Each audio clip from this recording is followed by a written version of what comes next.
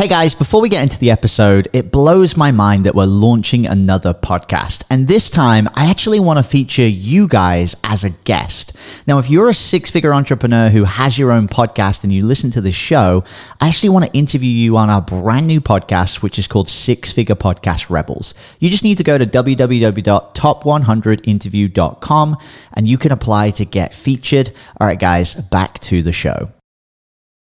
What's up? Jamie Atkinson here, back with the Changemakers podcast. And today I'm actually really pumped for today's episode. And I know I say I'm excited a lot, and most people are like, Jamie, you tell us you're excited every episode, but I'm genuinely super pumped up today because it's going to be a little bit different, I think, to regular interviews that we've done. Today is going to be more of a discussion.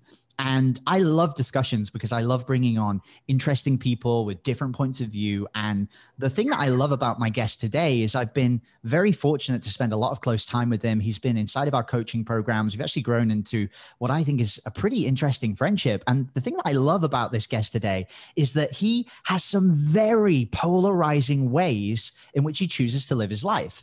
And for some people out there, sometimes just seeing a picture of a day in the life of what my guest experiences today, it sends them over the edge. And that is no exaggeration. And the thing that I love about him is that he's so willing to put that out there. And today we're going to have a really interesting discussion based around the perfect average day, talking about, our growth and how things have changed in the last year, both for me and for him. And I'm really excited because of all the things that he's done, from being a failed politician to being a doggy Instagram bad boy and selling, doggy sunglasses online. What he really is doing is living that lifestyle that so many people strive for, which is having a business that's automated, that doesn't require a lot of time and energy, so he can do the things that he really wants in his life.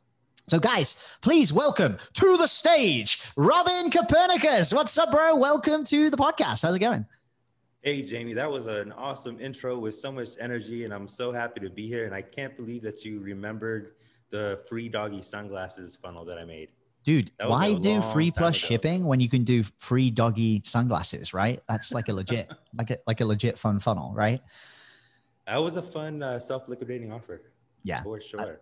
I like that. So today's interesting, actually, because, anybody that listened to the last episode on the podcast will know I kind of announced that I got COVID, and I'm still quarantined right now and just been recovering. And, but I feel great. The reason why I think I've got so much energy on this podcast today is I'm like, oh, this is what it feels like not to feel like shit every day. So definitely pumped up to chat with you today, Robin. For anybody that's listening, because I know us saying failed politician and doggy Instagram bad boy doesn't exactly describe you and what you do. Let's just give people some context, because you come from a really interesting background of, SaaS business, investor style business. Just give us a little sort of 1-minute overview and take us through your story real quick, because I think it's fascinating.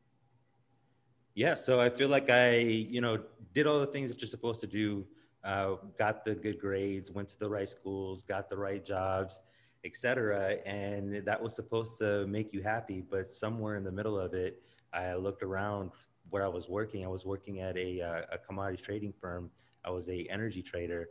And I looked around and I realized that these are not my people and I don't want to be here. So I quit that job and started my own startup. And I did it the MBA way, the way that they teach you in business school. And I was totally pumped about that too, because I just felt like I had so much knowledge and I could put so much value out to the marketplace. And I spent all my money building this awesome, wonderful product, but I fell flat on my face because I realized that I didn't know how to sell online. So after that, I've had a few other startups and I've kept falling flat on my face for the same reason. And I decided to sit down and actually look at my entire process and figure out, how can I sell online? So I started hooking up with different coaches. Jamie, you're one of those coaches. We did hook up. It's documented. Yeah, 100%. He's he's a good guy. Yeah. I think it's almost been a year. No, it's been over a year now. So we started on the podcast Profit Lab. And the way that I got into the podcast world is I was working on my business. Somewhere while I was working on my business, I also had all this free time and energy. And I decided that with the political climate that was going on, I would get into politics because I felt like I could really add value there as well. And I hired Jamie to be my podcast coach. And the idea was that I would have a political podcast, and I can use that to start networking with other people that are in that industry and start building a name for myself. And it would have been a good platform. So I hired Jamie. Jamie knows how to take people from zero to hero on podcasting. And Jamie actually sat me down and he said, Robin, is that really what you want to do? And he exposed me to this exercise called the perfect average day exercise. And I'll let you talk a little bit more about the perfect average day, Jamie. Dude, I'm so fascinated by this because, you know, of everybody that I talked to about this, and just for anybody listening at home, I was introduced to the perfect average day through my coach. It's a training that has actually been done by a ton of entrepreneurs, right? There's everybody from Dean Graziosi to Tony Robbins to Frank Kern, which is the one that we follow, who've talked about, you know, in one way or another, this idea of manifestation and visualization, and basically saying, you know, everybody says they want to win the lottery, but what does that actually look like? You know, the money hits your bank account, whatever, you know, what does that look like? What life do you actually want to live? And ever since we have been through this process, and I now teach my students it, and we go through it fairly religiously, this idea of mapping out, you know, without constraints, without limitations, not your perfect day that you go and, you know, pick up the winning lottery ticket, or the day that you walk on Funnel Hacking Live stage and get your $1 million 2 Comma Club award, but just the perfect average day, the average day. Just you wake up, it's a regular Tuesday morning. You know, what does that day look like? What do you do that brings excitement, fulfillment, energy? You know, what makes you feel like you're winning in life? And this is something that I went through, and we're going to dig in a little bit and talk about, you know, I don't know if you're down for this, Robin, but I'm happy to share what my perfect average day actually looked like when I first did this back in, I think, the end of January last year. January 2020 was when I mapped mine out. Do you remember when yours was? Times, I think around March. How many times has it been since you've changed it? I changed it only twice. And usually, and just to give you guys some context, you know, you're going to, when you map out your perfect average day, you might think about 6 months or 12 months into the future. And a lot of the time you'll update it, right? And I like to try and update mine every 3 to 6 months. But honestly, I had a really hard time updating my perfect average day. And, you know, ever since ever since probably October time is when I tried to do it. And, you know, I tried once in July as well, when I was back home with my parents, and I couldn't tell you what wasn't connecting. But as I was writing out this perfect average day, I remember I wrote out almost the entire day and just read it back, and I didn't feel like I connected with it. It was just something that didn't really feel right. And since then, you know, I've broken up with Gina, and we've ended our relationship. And, you know, for me, I think that there was definitely some kind of block there, right? I was trying to write Gina into my perfect day. And I think the truth is that we're both better off for it now on the back end.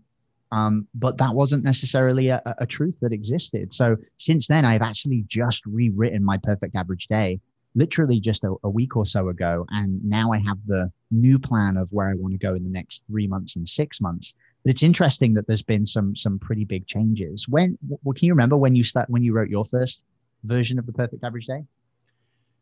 First version of the perfect average day was around March. And I think since that time, it's January now. So it's been a little while, but I'm actually living pretty close to what my perfect average day is. But before I go into kind of what my actual plan was, I kind of want to tell your listeners exactly what you would get out of doing this perfect average day exercise. So as you were saying a little bit before, you were saying, instead of looking at the lottery ticket or what kind of life you want, whenever you think about life in the future, you're always thinking about materialistic things. But looking at your average day, that's actually like how you live your life. So when you break it down and you just visualize your perfect average day, then you know what kind of life you actually want, and it gets you one step closer to your core identity. The other benefit that I actually got out of it is I realized how much of my perfect average day that I'm already living, and it brought me so much fulfillment and the feeling of content. Because before, for most ambitious people, and entrepreneurs, we're very ambitious. For most ambitious people, you're always chasing the next best thing, and All the time.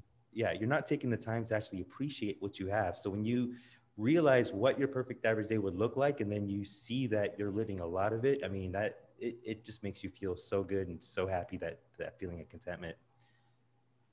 So Jamie, my first version of the perfect average day. Um, let's see, I think I woke up on the beach and I woke up really relaxing. There's no alarm clocks. I don't look at my phone. I'm just looking outside the window, staring at nature. And I cuddle with Rari for about 15 minutes. And for those that don't know, Rari is my little white Pomeranian. She's on Instagram, so you can follow her at Rari My Love if you want to see some cute hoppity hop pictures. Very cute pictures. Yeah, little 5-pound pom who just loves living life and makes everyone happy around her. So I wake up with Rari, we're cuddling, and then after we're cuddling, I take her out for a walk so she can do her business. I make myself some coffee, and then I get ready to train. My trainer comes over, we're sparring a little bit, and then I work out in the gym. Then I go take a shower. So I don't want to bore everyone with all these details, but one detail that actually stuck out with me is after I take my shower and I go and I'm eating, I can't remember if it was after the shower. No, yeah. After I take my shower, I think I eat breakfast. Then I eat breakfast, then I'm working. And then after I work, I'm meeting up my wife for lunch. And in this visualization, my wife, of course, is Jessica Alba. And we just meet naturally. That's yeah, very real. Yeah, of course. We meet for about a half an hour after lunch, and then she goes off and does her own thing, and then the rest of the day, she's not even in the whole picture. So when I went and revisited my perfect average day, I was like, why is this person just here for lunch? Like, she's not anywhere else in the picture. Why don't I just take her out, and why don't I think even more differently? So from that point on, I realized that I don't even think I want to get married anymore. I love the freedom that I have, a freedom to be able to do whatever I want, whenever I want. And the way that I'm looking at it right now, I don't believe that there might be a forever person for me. And I think a lot of people fall into the trap by thinking that there's a forever person for them. And when you fall into that trap and that person doesn't fulfill your expectations, it ends up with two people being really, really sad. So I backed up, and the way that I look at life now is I'm just here to share magical moments with other people and not be tied into this commitment. And as we're sharing these magical moments, as soon as we realize that it's not working for us anymore, we consciously decouple and everything's okay. I think that's really interesting, because I think so many people have very different views, but it's all based on what we've been told and, ideas that get put into our head about the way that we are. And I'm fascinated by your perfect average day, because, I think the big realization and what you said just a second ago, which really stands out to me, is this idea of look, most of the time we've already got most of the things we need to be happy. And, in the perfect average day and Frank Kern's core influence talk, which is what we're basing a lot of this conversation on, he actually talks about the fact that the things that we want, we don't usually want the things, we want the experiences, right? It's not the new fast car, and, we don't want the physical item. We want the experience of driving the car and everybody thinking we're James Bond. Or we don't want to move house. We want the experience of moving into a new home. And that experience is the thing that we kind of crave. So I'm curious about this, Robin, because so many people have goals that they want to go and set. They have goals that they want to go and achieve. It almost feels like if you hit the goal, you go and set a new and bigger goal. Or if you don't hit the goal, you just beat yourself up like crazy. What have been some of the biggest mindset shifts that you've seen? Because I see a lot of people where it's not necessarily about what they've achieved in the perfect average day. It's kind of like how they feel about their life in general. Have you noticed any shifts for yourself? Feeling is actually a pretty good word. So I am much more comfortable in my skin. And as you were saying a little bit earlier, I'm very polarizing.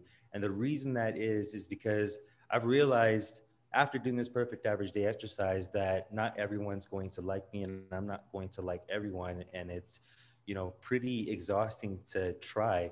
And if I just think about what I like and the people that I can surround myself with, that where they let me be myself. And I think that's the ultimate goal for everyone, just to, be yourself and be accepted and validated for being yourself.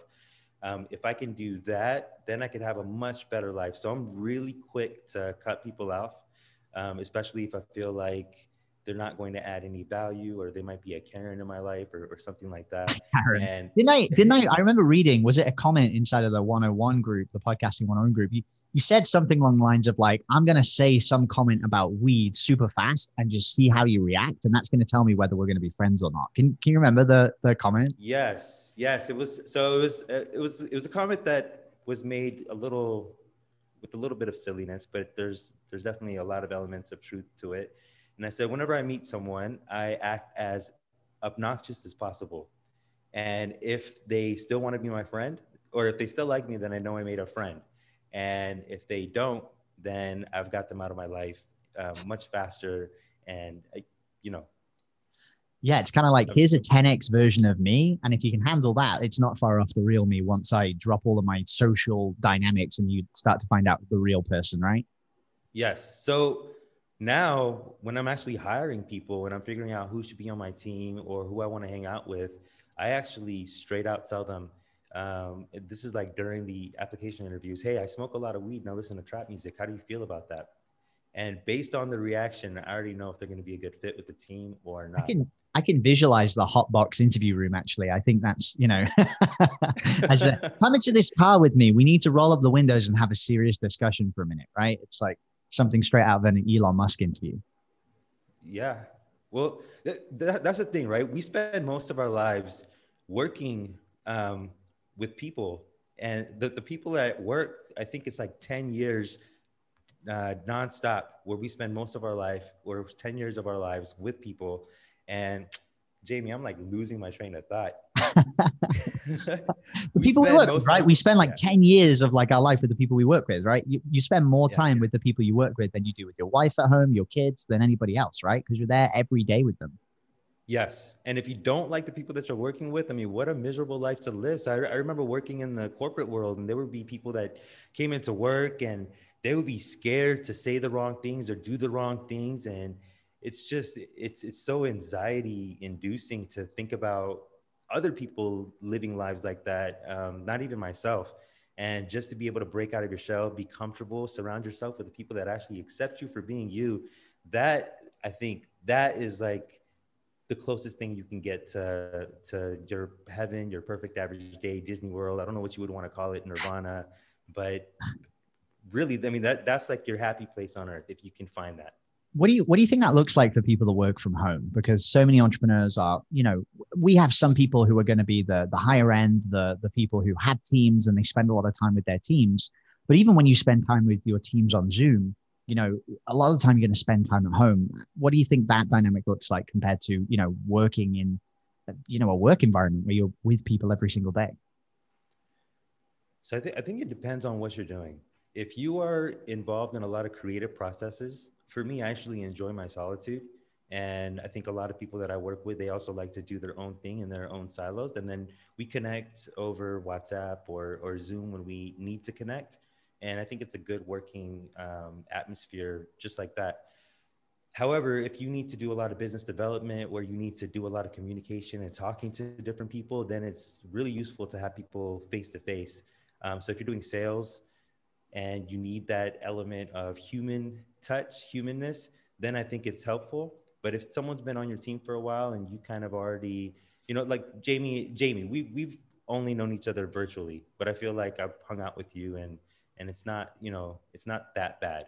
So for other people working from home, I mean, I know some people like to be around a lot of people, and for them, it might not feel as good, but I think there's still ways to do it, at least for different types of jobs. So for creative jobs, solitude definitely helps increase creativity. But if you're doing sales or something where you need to keep in constant communication, then it might be a little bit more difficult, unless you're on Clubhouse. Clubhouse is a pretty good app to facilitate that. Dude, I definitely want to have the Clubhouse conversation, because just before we got on this interview, you were kind of asking me, man, like, can't believe you're not doing anything on Clubhouse. And I think there's an interesting conversation we can have there. But actually, just the other day, while we're talking about dynamics of people, being at home versus being virtual, I was even considering, and by the way, guys, if you're listening at home and you ever had the desire to come and hang out in Costa Rica and work with me in an office, I thought to myself, like, how much more powerful would it be if I had somebody in my team that was working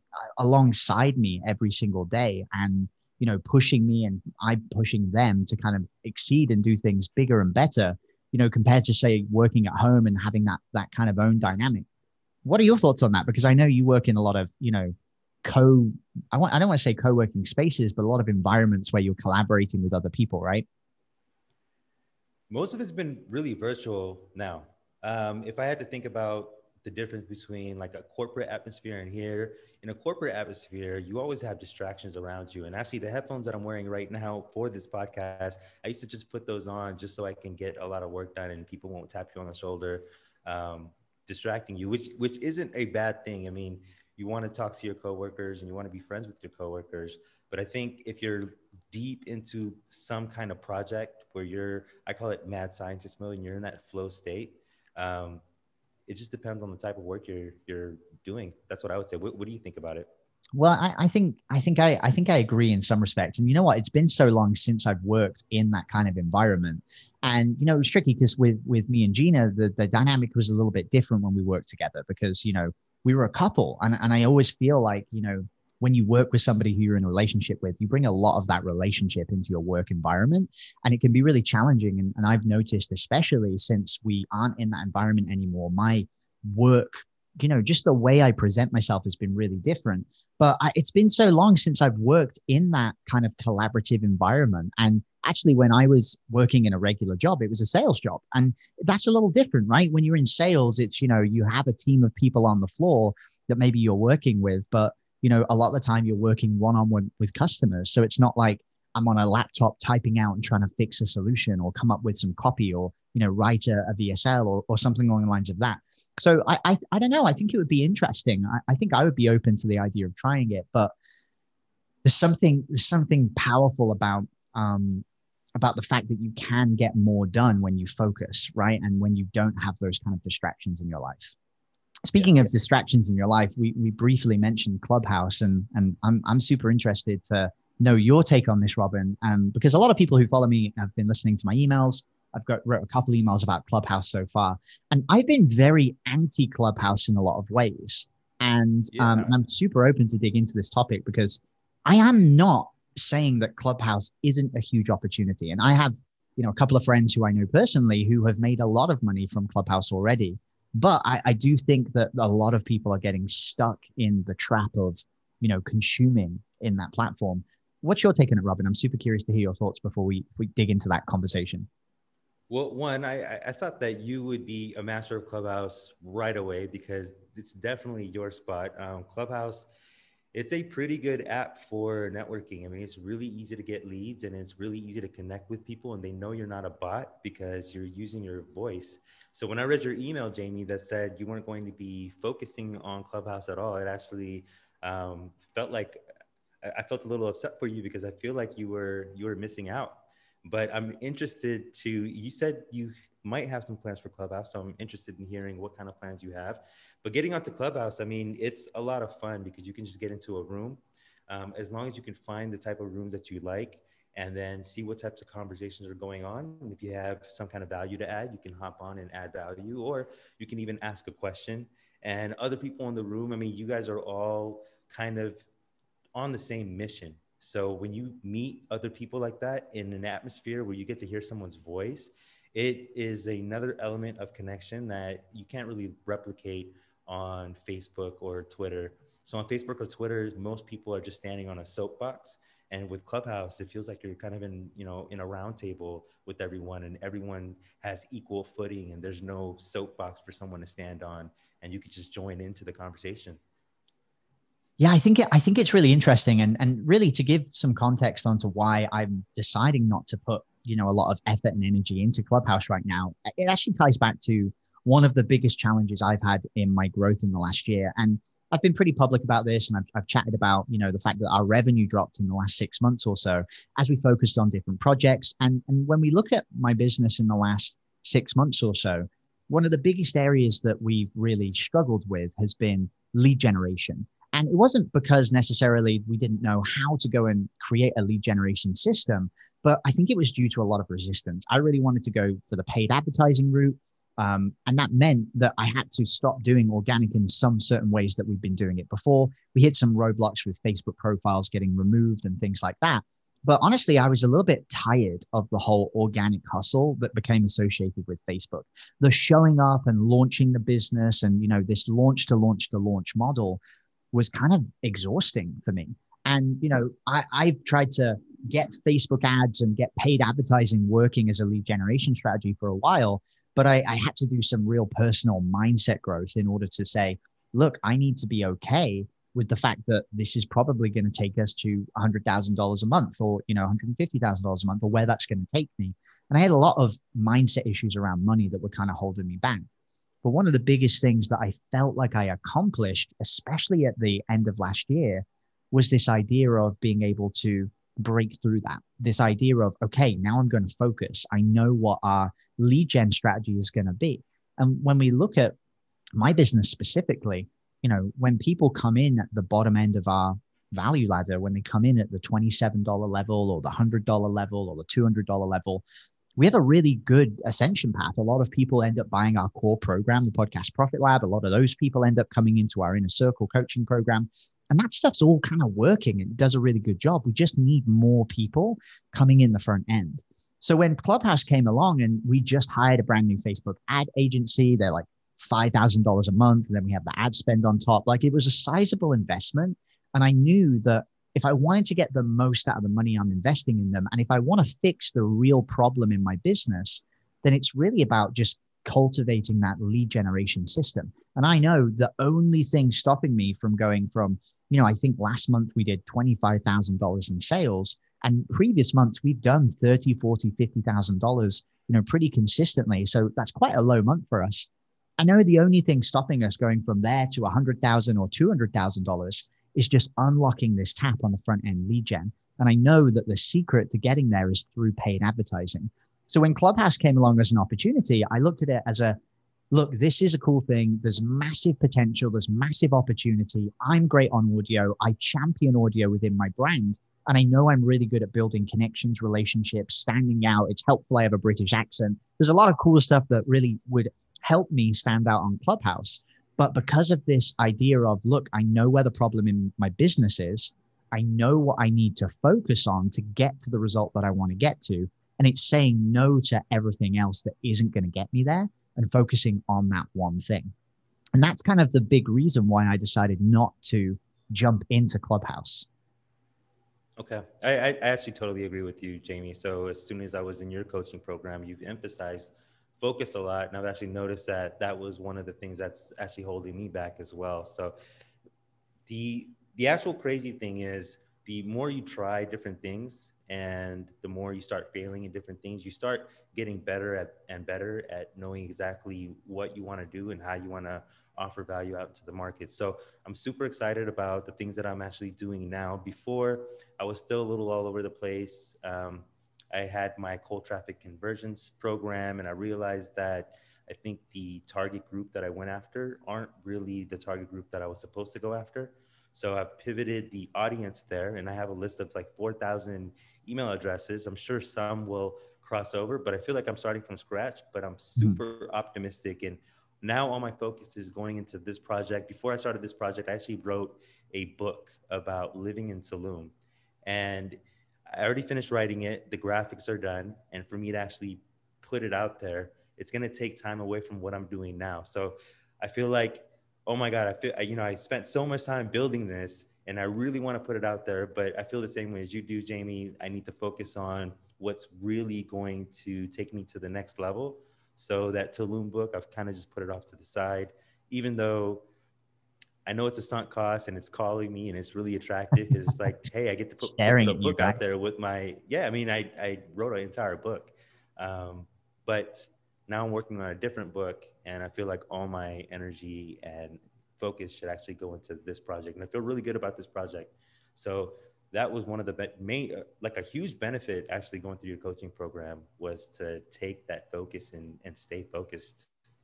Dude, I've been thrilled to see you kind of grow. I'm curious here because, to touch on what you said about, going after the wrong person. And what was it? Because you were wanting to work specifically. It was with like SaaS business owners, right? Those were the people who you were kind of targeting. What was the thing that made you think, you know what, maybe these aren't the right people? What made you want to try and change working with those people? So I should actually maybe clarify that a little bit. It's it's still the right people, but not the right time, not the right awareness stage where they were at.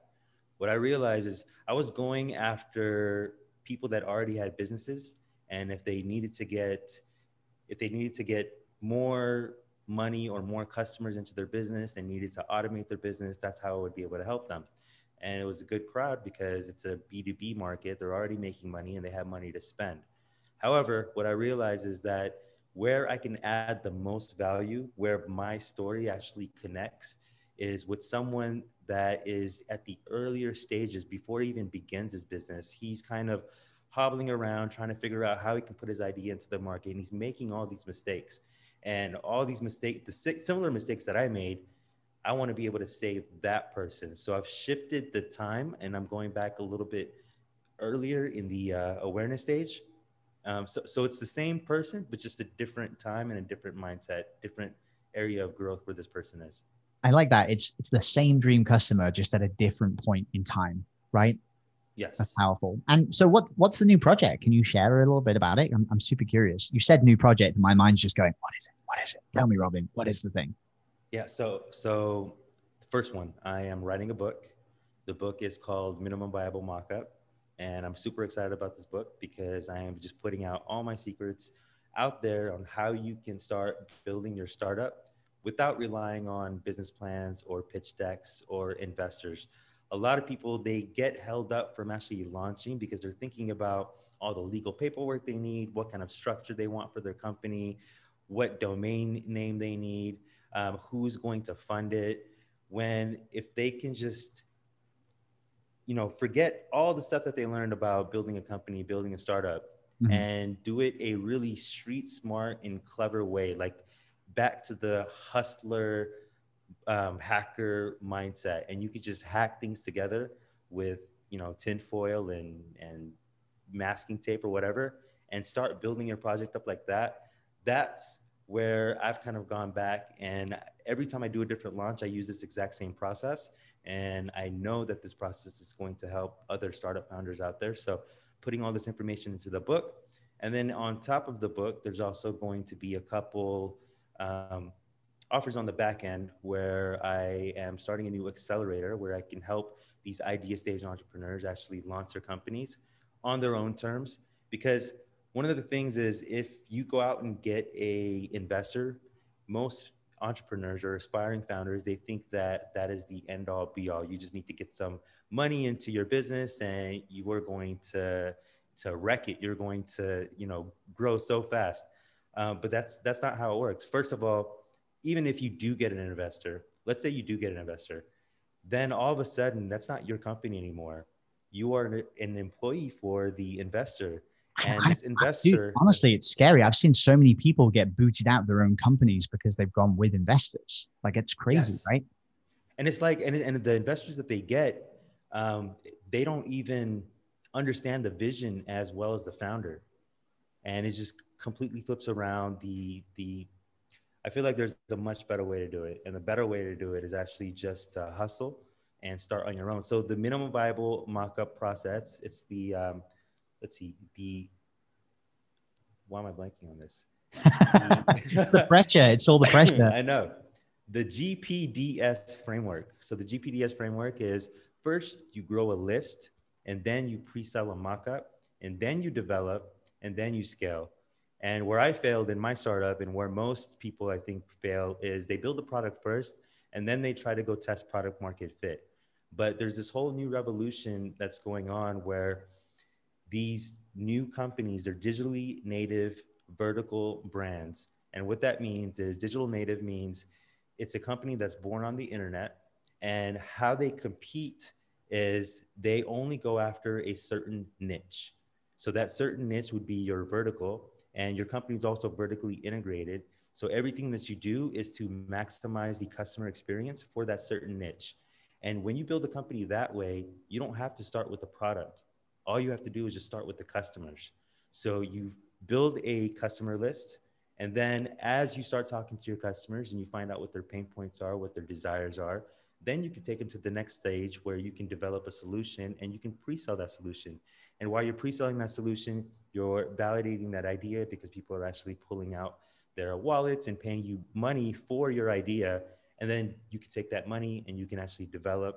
And then once you figure out all the kinks when you're developing, then you scale. Dude, I'm a huge advocate for this. I mean, it's essentially the Kickstart model, right? Like, you know, the group crowdsourced funding model, it does it perfectly. It's like, hey, here's what we want to do. Do you want to buy it? And then on the back end, it's like, oh, cool, you bought it. Now we're going to go and create it. And I think it's a thing that so many people miss and so many people don't realize. And I actually remember I went through a program called 30days.com. It was one of the original One Funnel Away challenges. And one of the premises for this challenge was pretty simple. They were like, okay, you know, what would you do if you had absolutely nothing, no money, and wanted to make money in 30 days? How would you do it? And I remember listening to Trey Llewellyn's talk on what he would do.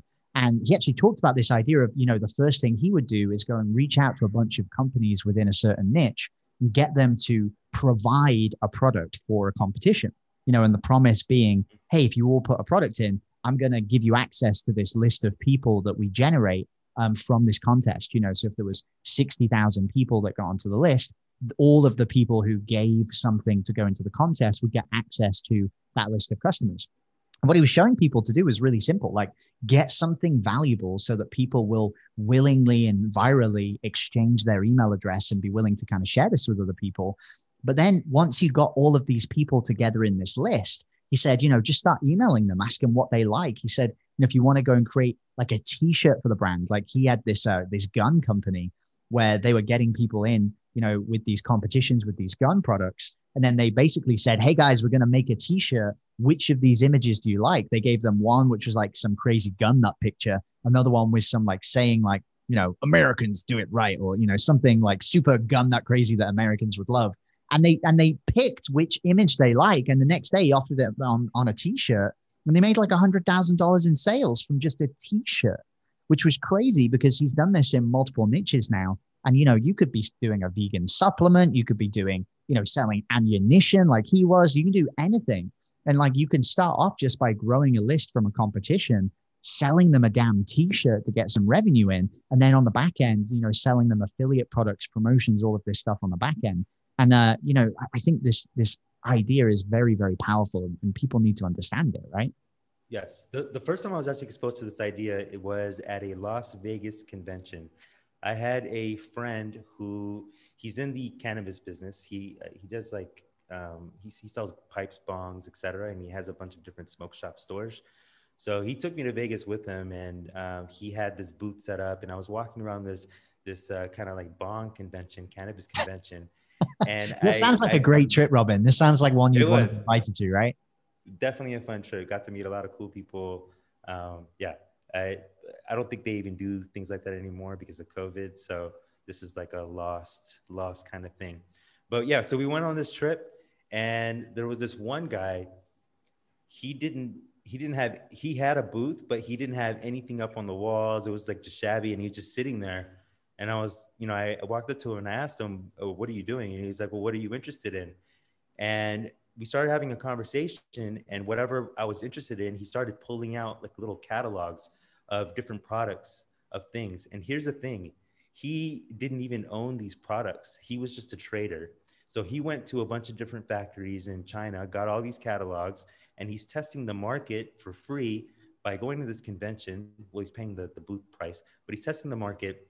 And he's already making customers, and he's trying to figure out what's the next hot item. And before he spends a dime on any of these products, he's starting to build a customer list. He's starting to build demand for whatever product he will end up selling. And this was a couple of years ago, and it always like stuck with me, but I never felt like I should implement it in my business. And you know, I have an MBA. So when you have an MBA, you're kind of just stuck in that world, and you think, okay, I need a business plan, I need a pitch deck, and I need to find some venture capitalist investors or some angel investors. You don't think of the street hustle ways that you would have thought about if you didn't have an MBA, I think. Dude, that's so interesting. I love that whole like camping out, just trying to say, like, figure out, okay, what does the market want? I want to go to the market and I want to go where the people are walking around and I want to ask them, hey, what do you want? And I think that's so smart. And the cool thing is now, sometimes it can feel limiting with everything happening with COVID. But I think the reality is the new norm is online and you can literally do that, and Clubhouse is a great example of, going and doing that physical thing. Like you could go into a Clubhouse room with 10,000 people talking about bongs, and you could go and do what that guy did and sit in there and ask questions and do polls and get people to raise hands or, get people talking about it. And there's huge opportunities right now for you to go where the market is and to dig in and understand what do people actually want. That's exactly it, Jamie. Like, do we actually even really need investors anymore? One of the main problems that investors have solved previously for startup founders is the distribution problem. As soon as you have a product, you need money to distribute it. But with tools like Facebook ads, YouTube ads, you can pinpoint, laser target who you want to sell to and create a relationship with them directly. And because this entire distribution process has been democratized, I know I'm using words that you don't like me using.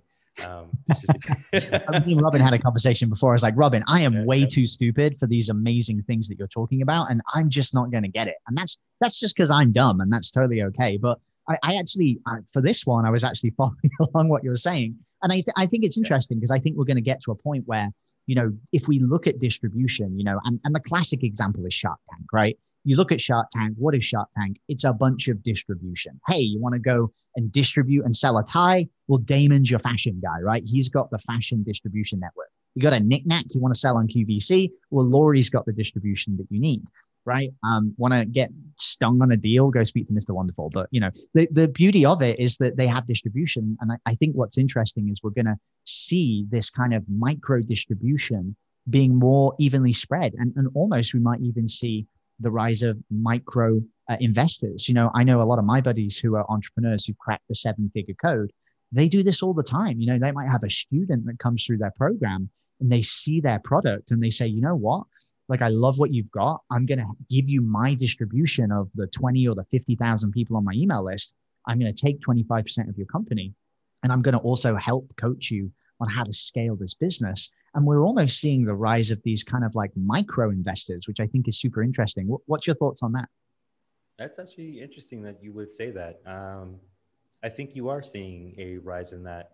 And with this whole thing where you're actually going after just smaller and smaller niches, I think that's where the riches actually are, because it's really difficult to compete with the Walmarts or the Apples. But where you can start adding value is when you know your product really well and it matches your audience and you can hyper target that audience, then you can create a lot of value that way just by adding that perspective. So I'll give you an example.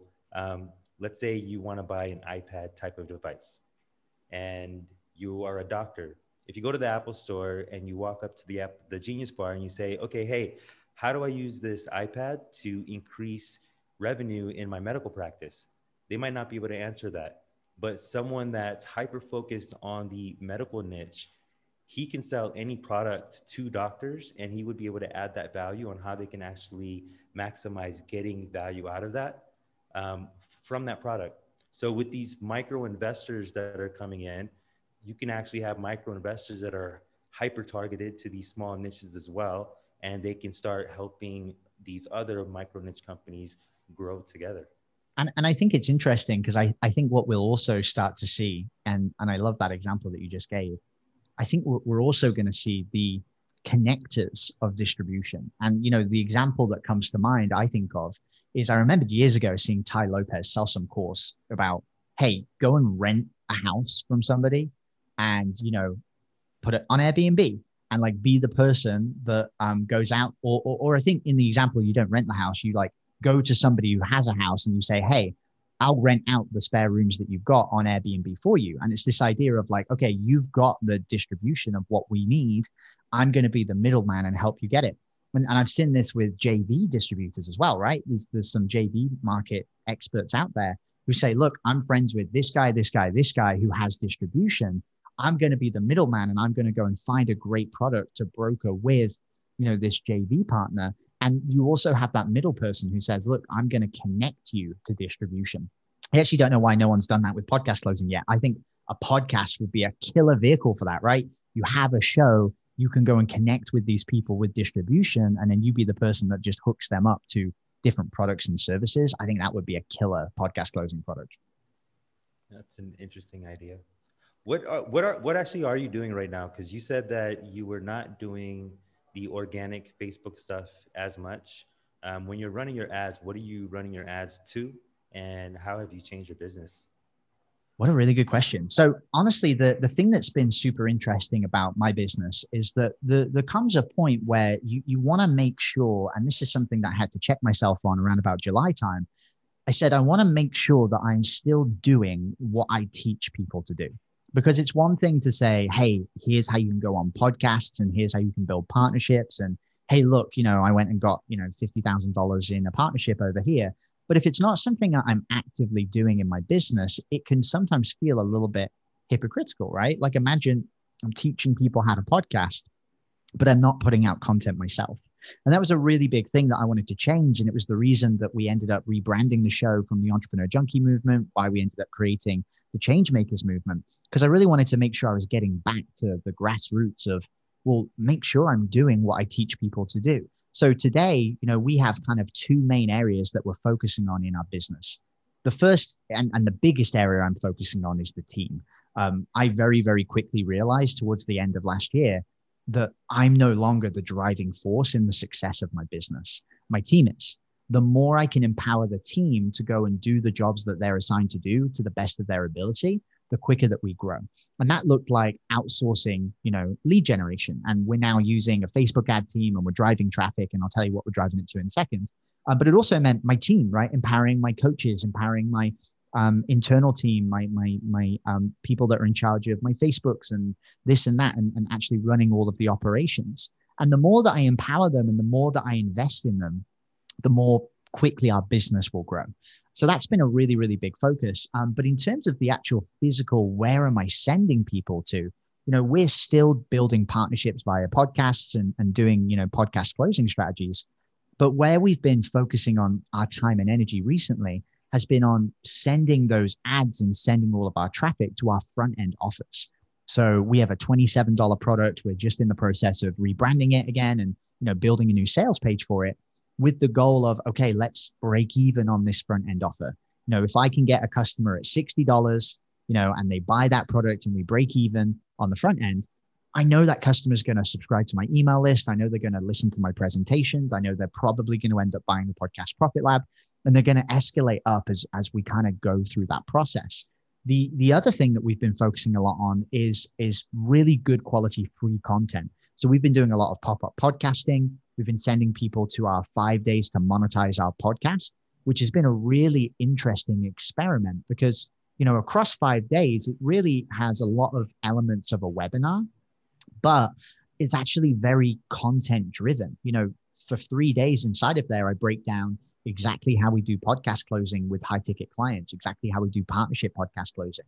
I break down how we create pop-up podcasts, and you can go and consume that content and take a ton of value and go and implement it right away.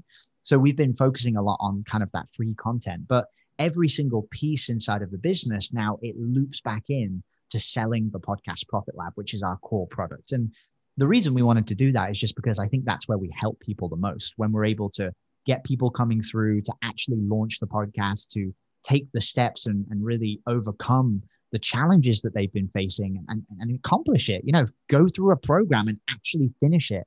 I think that's been where we've been having the most excitement with, people that are coming through. So that's been a lot of where we've been focusing our time and energy, is building these systems so that I'm not the person that has to do all of this stuff, but it's going to be growing the business, almost without me having to be involved, if that makes sense. Yeah, totally. So everything is going to your front end offer, and now it's the Podcast Profit Lab. And it's interesting that you said that that's where you believe that you can help people the most, because that's actually where I pivoted as well. And I think that was like the drawing in factor. I was like, I can help these people the most, and I can start getting, really good testimonials right away. So I feel like it's a pretty good focus. I think that's so important because, and I'm curious to know what you feel is the biggest area you can help people. But I think if you can have and marketing aside and product creation aside, I think if at the core of your business, you've got something really good that gets people results that people rave about when they've gone through it, I think that's a huge factor that so many of us forget sometimes. We dig into the marketing, we dig into the strategies, the webinars, the this, the that, and the other. But if you don't have a really great product at the center of it, then a lot of it falls down by the wayside, right? Yes, and the Podcast Profit Lab is definitely a good product. It's probably the best $1,000 that I've ever spent. And this is getting to sound like an entire huge testimonial. Yeah, I'm so glad I gave you that $20 at the beginning to say all of these good things about the program. For sure. No, but it's such a great program. It's such a great program. I'm not even sure where I would be without it. I think it's definitely been something that's helped me level up. I think the most interesting thing, and from an outside perspective looking in and looking at your journey, Robin, just in the last year, and it blows my mind that we've only known each other for a year because it feels like so much longer than that. But I think the thing that's the most interesting about you and your journey in podcasting has been that there's been such evolution from where you were a year ago, who you were speaking to, the kind of business you wanted to launch, from politicians to growth hacking to all of these different directions. What do you think has been the biggest transformation, from a year ago to today in terms of what was the biggest thing that helped you to get to where you feel like you're living your truest self today?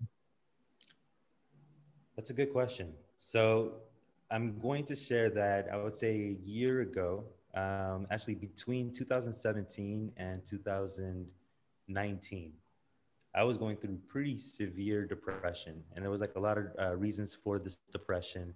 But I think at the end of it, it was really because I felt like I couldn't be myself as much as I wanted to be myself. And one of the reasons for that is the type of people that I was surrounding myself with. And as soon as I figured out what kind of life that I want to live, like through this perfect average day exercise, and I was more in tune with my core identity, I realized that I should start changing the people that I'm with, people that actually will vibe with me. And instead of trying to hide different things like the fact that I smoke weed or other things, and I'm scared that I might not get business, it's so much, life has been so much better since I've taken that leap and I've been more forthright with who I am, what my vices are, what my preferences are, because it actually is attracting the right people towards me and it's taking the wrong people out. So I've actually had a lot of family members that I don't speak to anymore, and it's okay. They have their own different, they have their own value systems. I have my own value systems. And what I'm learning is it really matters. It really matters that you surround yourself with people that share in your values and that are open to actually who you are. So I think that's been the biggest shift. And since I've made that shift and I've started cutting these people out and attracting people who I need to be around, my life has done a total flip. It's 2020 was actually a pretty great year for me. I think this has been one of the happiest years in a very, very long time. And it's just for the simple fact that I feel comfortable in my skin. I feel glad that I can be myself no matter where I am. And if someone doesn't like them or someone doesn't like that, my automatic thought is in the past, it would have been, oh, they don't like me. This makes me feel bad. But now it's like, I'm glad I know this right now. So I can stay away from you, and I don't like you either. Dude, well, I got to tell you, I've been super thrilled to see the changes that you've been putting into place. It's great to see you, living on your own terms. And it's been fun to chat on this episode today. I'm so excited to dig in and discuss these different topics because I feel like it gave me an opportunity today to talk about how the perfect average day has changed me. And I think you probably feel the same. I know how passionate you are about it. Are there any final thoughts about the perfect average day or anything you want to share or anything you want to share with the audience about anything that's kind of on your mind? Yeah, I think it's really easy to listen to episodes like this, especially when you're hearing about the perfect average day and not actually look into it and implement it in your own life. Because the thing is, most people, it's really difficult for them to understand the value of something. And I don't know how to big up the value of this exercise, but I mean, it's been such a complete game changer for me in terms of how I live my life now. If I had known this when I was 15 years old, I think the amount of heartaches and time spent in doing the wrong things, how much of that I could have actually avoided. So to me, this exercise is priceless. I think to get into your program, Jamie, I paid you a total of $6,000 so far, and I feel like that was a bargain compared to the type of information that I got in terms of the perfect average day and what it's done for me in my life. So anyone that's listening, I really urge you to sit down and do this exercise. The rules are there's no limitations, there's no consequences. Whatever you do, you have to do it every single day, gun to your head, and it can't make you sick and it can't kill you. And once you have those parameters and you sit down and you start writing out what your life could look like, magical things just start to happen. And you start living that life that you wrote down on your piece of paper. So I can't stress the value of that enough. I mean, if I had the means, I would have paid millions of dollars for this insight, but I'm glad I have it now. And I think this is the one thing that's helped me come out of depression and actually be a pretty happy person. I mean, I'm still taking my antidepressants, but compared to where I was and compared to now, it's been such a game changer. So I really urge that people actually go through that and do that exercise. And if you're interested a little bit more on that exercise, I do have a YouTube channel where I'm documenting my pursuit for the perfect average day. So if you go to perfectaverageday.com, it'll take you directly to my YouTube channel. I hope you guys subscribe and join this journey with me. And I also have a little bonus for your listeners, Jamie. I am giving away $100 worth of the top business books every single month. So if you go to winbusinessbooks.com, you can join in on that prize. Dude, amazing. And guys, you should absolutely go and check out the YouTube channel. I actually found it kind of fun to watch, even just the first couple of episodes, Robin, as you've been going through the perfect average day. It's so awesome to hear about all the things that are going on and to know, and this I think is important for people to understand is that, this pursuit of the perfect average day, it's something that's in progress. It's something you're always going to be striving to improve. But at the same time, it can give you a lot of clarity in feeling like, you know what? Actually my perfect day, like this idea of what I want my life to be like, it's usually not that far away. And almost everybody that I speak to that's done this exercise, that has mapped out their perfect average day, it's never out of reach. It's usually something that can be achieved. And the one little takeaway I'll give you guys to just think about in going and doing this exercise is, first of all, go and do this damn exercise. It's so good. Like, it literally changes people's lives. I charge people like $5,000-$6,000 just to go through this one thing. Like, it's insane and it's so valuable. But the other thing I would tell you is that the biggest mistake I see people make with the perfect average day is not reading it every day. One of the most powerful shifts that happened to me was when every single morning I would read back what I'd written and look at those perfect average day moments once more and read it through and really visualize in my mind as if it was happening today. And for anybody that's listening to this who's feeling stuck, they're feeling maybe just like not on the right path. Maybe you feel like things aren't aligning. Maybe you feel like, you thought this was going to be it and maybe it isn't singing for you. Just know that we've all been there. And, I know I've been through a ton of failed businesses on the path to finding where I am today. And I know, Robin, you've been through that as well. I think I can confidently say this does a great job of helping you get clarity on what direction you want to step into. Yes, Jamie, everything is downhill once you get that vision in your head. It's like you've seen the future, you know what the future looks like. And no matter what curveballs life throws at you, it doesn't matter because you know your perfect average day is going. And Rari's over here barking. I can hear Rari in the background. Oh my God. If you're listening to this on podcast, just know it's the cutest, heart-melting little dog that just licked Robin on the face. Rari's so adorable. How old is Rari? She is 2 years old. 2 years old, man. You've got years smart. left of that beautiful, smart dog. Hey, real quick, share that story that one time that Rari had that toy that was under the bathroom. That one blew my mind. Do you remember the one?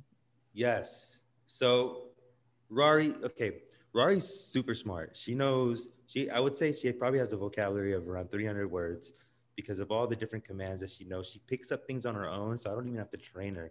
She knows the names of her toys. And excuse me, she knows the names of her toys. And one day she kept on kind of whining near the bathroom, and I had no idea why she was whining. So I came. I was like, hey, Rari, why are you whining? Are you hungry? And she didn't move. Normally to say yes, she does a little spin, but she didn't move. And I said, okay, do you need to go potty? And she didn't move. I was like, Rari, what's wrong? And I couldn't figure it out. So then I walked away and started doing my own thing, probably smoking weed, but I started doing my own thing. And then when I walked back, Rari was whining again. And it was the same thing. I had no idea what she was talking about, or like just completely no idea. And I was, pretty annoyed actually by that point. Then the third time, I noticed that she brought her toy, and she had a toy right in front of the bathroom. So I was like, oh, Rari, are you bored? You want to play? So I'm like trying to play with her a little bit. And the signal that she was giving me was like, no, that's not it. So I still couldn't figure it out. I went back to the bathroom. She has like 4 or 5 of her toys in front of the bathroom. And I was like, is it a toy? And she starts spinning. So I get down on the floor and I look, and underneath the bathroom sink, one of her toys is stuck and she couldn't get to it. So she made this pile of toys just to get my attention and communicate to me that she needs to get her toy out of the bathroom. So I got it out for her, and then she was super happy. But like, what kind of dogs do that? That's a smart ass dog. Yeah, you should breed Rari and put Raris all around the world, or clone her or something. Something exciting like that. Maybe clone. Then you could have one. Then you could have Rari forever. It'd be so nice. Yeah. Robin, dude, I appreciate you so much for coming on the podcast. Thank you so much. This has been fun. It's been a different interview, and I always enjoy different content like that. And I'm so grateful for you for sharing your journey and letting me dig in and share a little bit of my own journey at the same time. If anybody, I know we talked about the YouTube channel, and we've got that amazing business books for people to grab as well. One more time, if people want to follow you, find out more about your journey, where's the best place for them to go? Yeah, so you can go to robincopernicus.com, which is probably difficult to spell, but perfectaverageday.com will do it. That'll take you to my YouTube page. And of course, the competition, winbusinessbooks.com. And I'm also on Instagram, and I'm on Facebook and all the other social places. And my DMs are open, so hit me up. Yeah, slide into his DM, folks. And we're going to put that stuff down there below. And for anybody that's interested in the Podcast Profit Lab or what we've been talking about, we're very soon actually going to be opening another round of the Podcast Profit Lab. So if you want to find out more about how to join the Podcast Profit Lab, go down into the show notes. If you want to go and join, you can always go to podcastprofitlab.co/PPL.